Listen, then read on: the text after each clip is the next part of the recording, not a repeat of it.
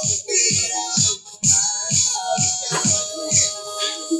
morning, sisters and brothers. It's Charlie. Looking forward to spending some good time in the Word today. Everybody get enough meatloaf? If you got some good meatloaf, say amen. Yes, amen. Good, still eating it. Y'all keep Keith and Jamie in your prayers. They'll be back with us next week. They've had some good time off, being away somewhere in the tropics, I think. So hopefully they'll come back rested, relaxed, and revived. I appreciate your prayers for me. I missed this past week. I had some surgery on the back of my head, and thankfully it came back with no cancer.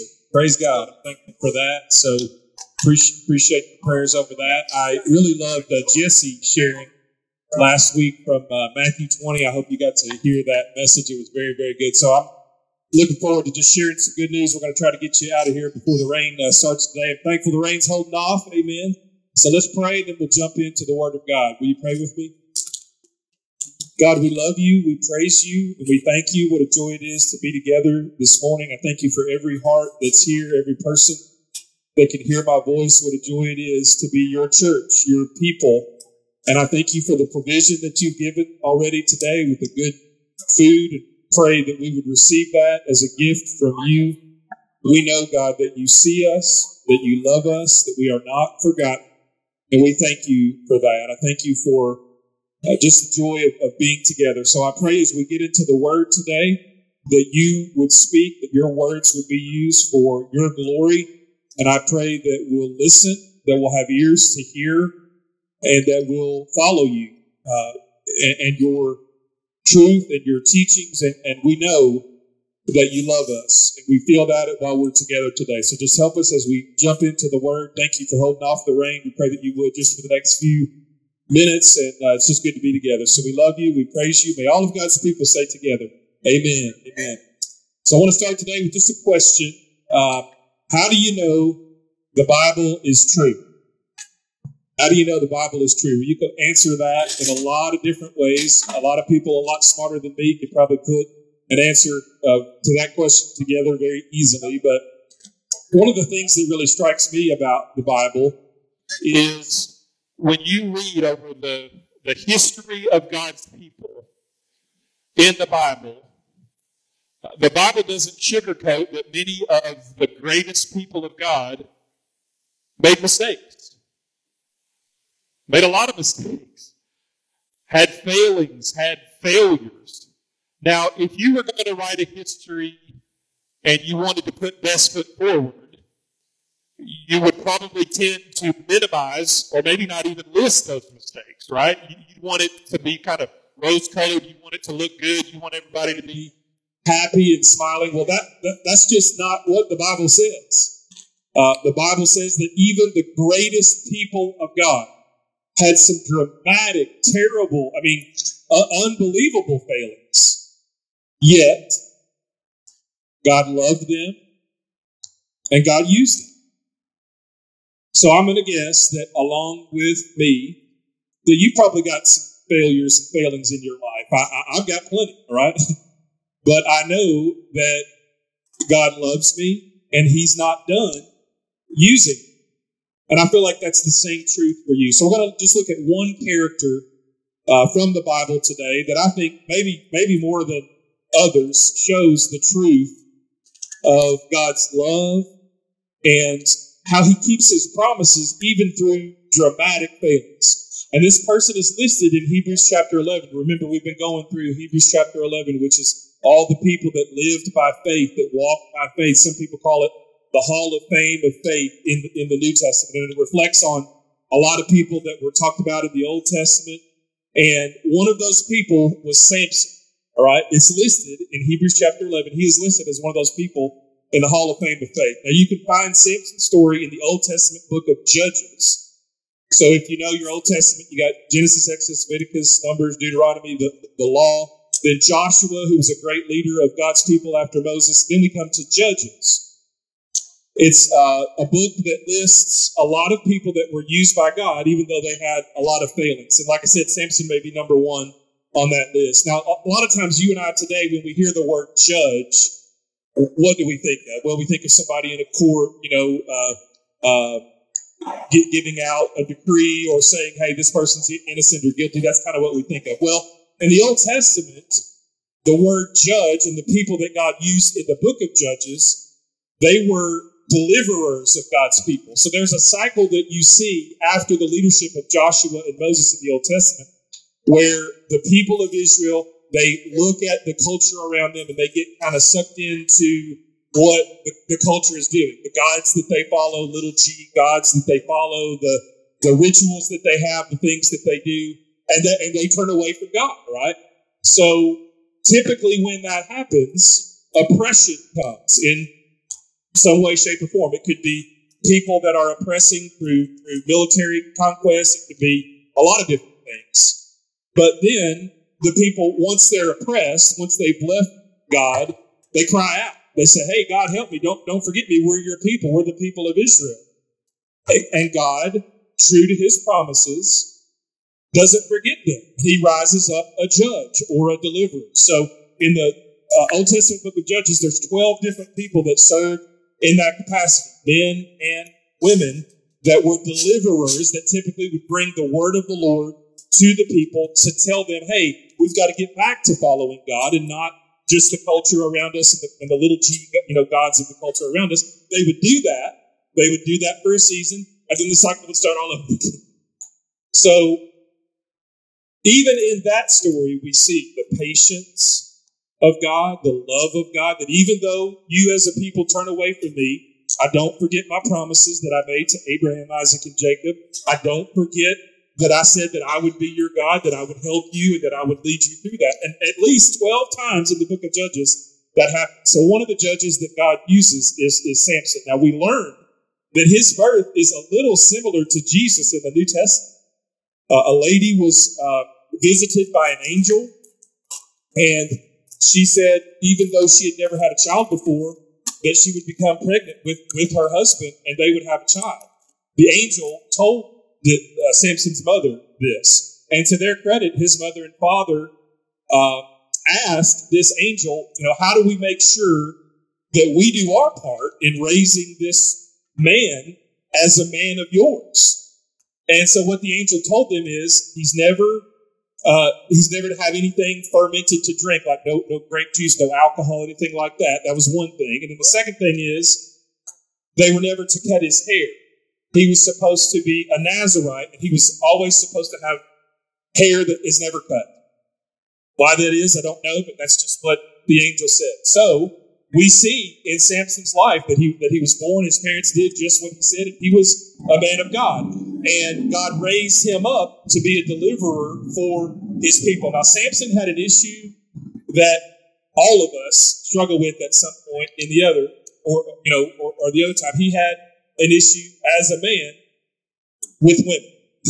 Okay, so we learn at the very beginning of his life, he's an Israelite, and he wants to go marry a Philistine who's not an Israelite. God had said the way that it's best is if, you marry another Israelite. Well, he didn't want to do that. He went and married a Philistine, and all through his life, that set up conflict over and over and over again. Conflict, over and over and over again. And so in Samson's fights or disagreements with the Philistines, he was very strong. God kept his promises. They said, as long as you don't cut his hair, he's going to have great strength. He was able to kill a lion with his bare hands. He was able to do amazing things as far as being a warrior for God in that time. Well, we come to this story in Judges 16, where Samson, who the Bible is very clear about, has an issue with women. Not only does he marry the wrong person according to what God had said, but he visits prostitutes. He runs into one that belongs to the Philistines. And you're not going to believe this, but if you read Judges 16, I'll just try to summarize it for you. Basically, she tries to ask him, what's the source of your strength? Why are you so strong? Well, the first time she does this, Samson says, well, if you tie my hands with these ropes, I'll lose my strength. Well, the next morning, all of the Philistines, all of the leaders, everybody, they come and see him with these things tied. He breaks the ties, because that's not the source of his strength, kills some people and the story moves on. So you would think Samson, if he was somewhat intelligent, might have thought, well, that may not be the best idea to tell the source of my strength to this woman. Her name was Delilah, it says in Judges 16. Might not be a good idea. Well, the story continues the second time. They said, you got to just tie me with ropes that have never been used before. The same thing happens again. Then the third time, they said, if you braid my hair a certain way, it'll not be the source of strength. And it's not just once, not just twice. 3 times this happens. The same thing happens every time. Samson breaks out of it and he kills whoever's trying to mess with him. So once again, you would think 1 strike, 2 strikes, 3 strikes. Well, the Bible says in Judges 16 that Delilah just kept nagging and kept on and on. And finally he tells her, if you cut my hair, I'll lose my strength. What do you think happens? They cut his hair. He loses his strength. They gouge his eyes out. For the rest of his life, he's in captivity. So you would think, after all of those things, right, after everything that's happened, somebody that blatantly, knows what he's walking into. I mean, it's not like it only happened once. It happened twice, 3 times. Now the 4th time, he has this issue. He has this problem. I don't know if it was just lack of intelligence. Sometimes us guys, we're not too smart. Amen. Sometimes it just doesn't get through our head, to make better choices, to make better decisions. So you would think that after all of that, God would probably be frustrated with him, right? God would probably say, I'm not going to use you anymore. It's not just one time that you messed up. You're messing up with the same person, with the same issue, with the same thing. So let me ask you this. How many of us mess up with the same issue, the same thing? We've got something that just keeps on, right? So keeps on keeping on. We're not that different. I know we like to maybe try to think, well, he's not that bright. Well, I have to look at myself. Think there's things that, I didn't learn the lesson. The same thing happens over and over again. Well, you would think, that God would say, okay, I gave you every chance and you still messed up. Well, think about the story of Samson, the end of it. I want you at some point today to read Judges 16. And even though his eyes are gouged out, even though he's made mistake after mistake after mistake, problem after problem after problem after issue after issue after issue, you might think the Philistines weren't that smart because they let his hair grow back, right? And you probably know the end of the story. Samson says, just put me up against some pillars. They're all making fun of him. They're there partying. He pushes the pillars down. He kills more Philistines at his death than he did at his life. Now, here's the question I have about that. What does that say about God? What does that say about God who answers the prayer of a perpetual messer-upper? I don't know what that is in the Latin or the Greek. Somebody that messes up over and over and over again. He had his promise that, if your hair grows, you will have strength. And at the end of his life, after mistake after mistake after mistake after mistake, problem, issue, challenge, sin, he actually answered Samson's prayer. How could that be? Well, the only thing I can learn from that is this. Our God is patient. In the Old Testament, there's a great word. I know we don't use the word a lot today, but long-suffering. Doesn't that describe God very well? Time after time, mistake after mistake. And so I've got to look at that story and I've got to say, I am not too far gone. Even in my sin struggles, even in my sin mistakes, even in my unintelligent moments, even in my things that I just, in my life I struggle with, God is present. He remembers his promises. And he's patient. So the truth about you today is that if you follow Jesus, you are God's. He sees you, he knows you, and he loves you. And you may think, I'm here this morning after I've made a mistake this past week, another mistake, another mistake, another mistake, another mistake. There is no way God can love me. There is no way that God sees me. And yes, our sins, the sin choices that we make lead to death. That's what they lead to. The way of God leads to life, okay? But instead of looking at our lives like, we've got a starting point here, and then we become a Christian, and we just kind of try to maintain our Christianity. That's okay. I think it's more like a compass, right? We're going to have, where if God is the true north, we're going to have times where we're missing the mark of that, right? But it is the desire of my heart, is the love of my heart, always trying to get back to my true north. And every time it is, God listens, God cares, and He is patient, He is loving, He is forgiving. He does not forget His promises. He does not forget you. So my admonition to me and to you today is, like Samson, call upon God. Walk with Him. He does not forget you. He will not leave you or forsake you. He is patient. He is forgiving. He is loving in our mistakes, our problems, our challenges, and our issues. The Bible is still, and Samson's in the Hall of Fame. Like he's in the greatest, chapter 1, some might say, of the New Testament. He's listed there, even though he made mistake after mistake after mistake. So that speaks to me, and that shows me that the character of God, the heart of God, the love of God, the patience of God, it's got to be true. Why else would that be in the Bible? Why else would would the historians tell a story of somebody that just messes up over and over and over and over and over and over and over again, yet he's in the Hall of Fame? It shows the power of God, the work of God, the love of God, and the patience of God. Amen? So do we believe that today? Do I believe that? Am I orienting my life around that truth? Am I headed for my true north of God? And in my mistakes, do I cry out to Him for forgiveness? If I do, He is there. Do I cry out to Him for grace? If I do, He is there. I think we may have a flower truck coming. I don't want to hold up the business. I'm thankful for our friends here. And we'll pray, and then we'll pass out some supplies.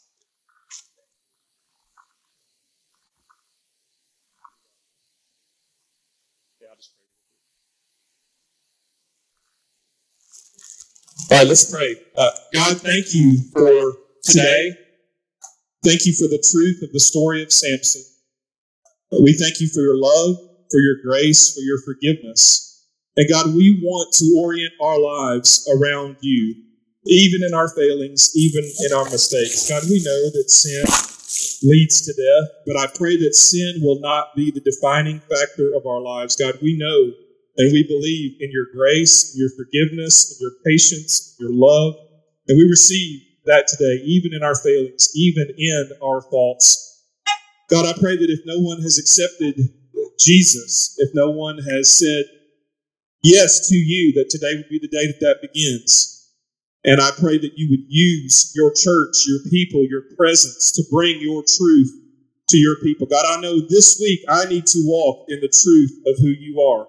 I need to orient my life to the true north, to God. I know it's not just a start and a finish. It's the orientation of my life, and I want to do that. I thank you for all of my friends here today. I pray that as we pass out supplies, that we'll receive these as gifts and blessings from you. I pray that your power, that your Holy Spirit power, the same power that Samson had because he was strong in the Spirit of the Lord, that will be evident this week as we fight our enemy, as we fight the devil. God, we know he's a roaring lion seeking whom he may devour, but we pray that this day, that today, that he will not devour us. Even though we fall, even though we fail, we love you and we are yours. So we ask all of this in Jesus' name. May all of God's people say together, amen. God bless you. Have a great day.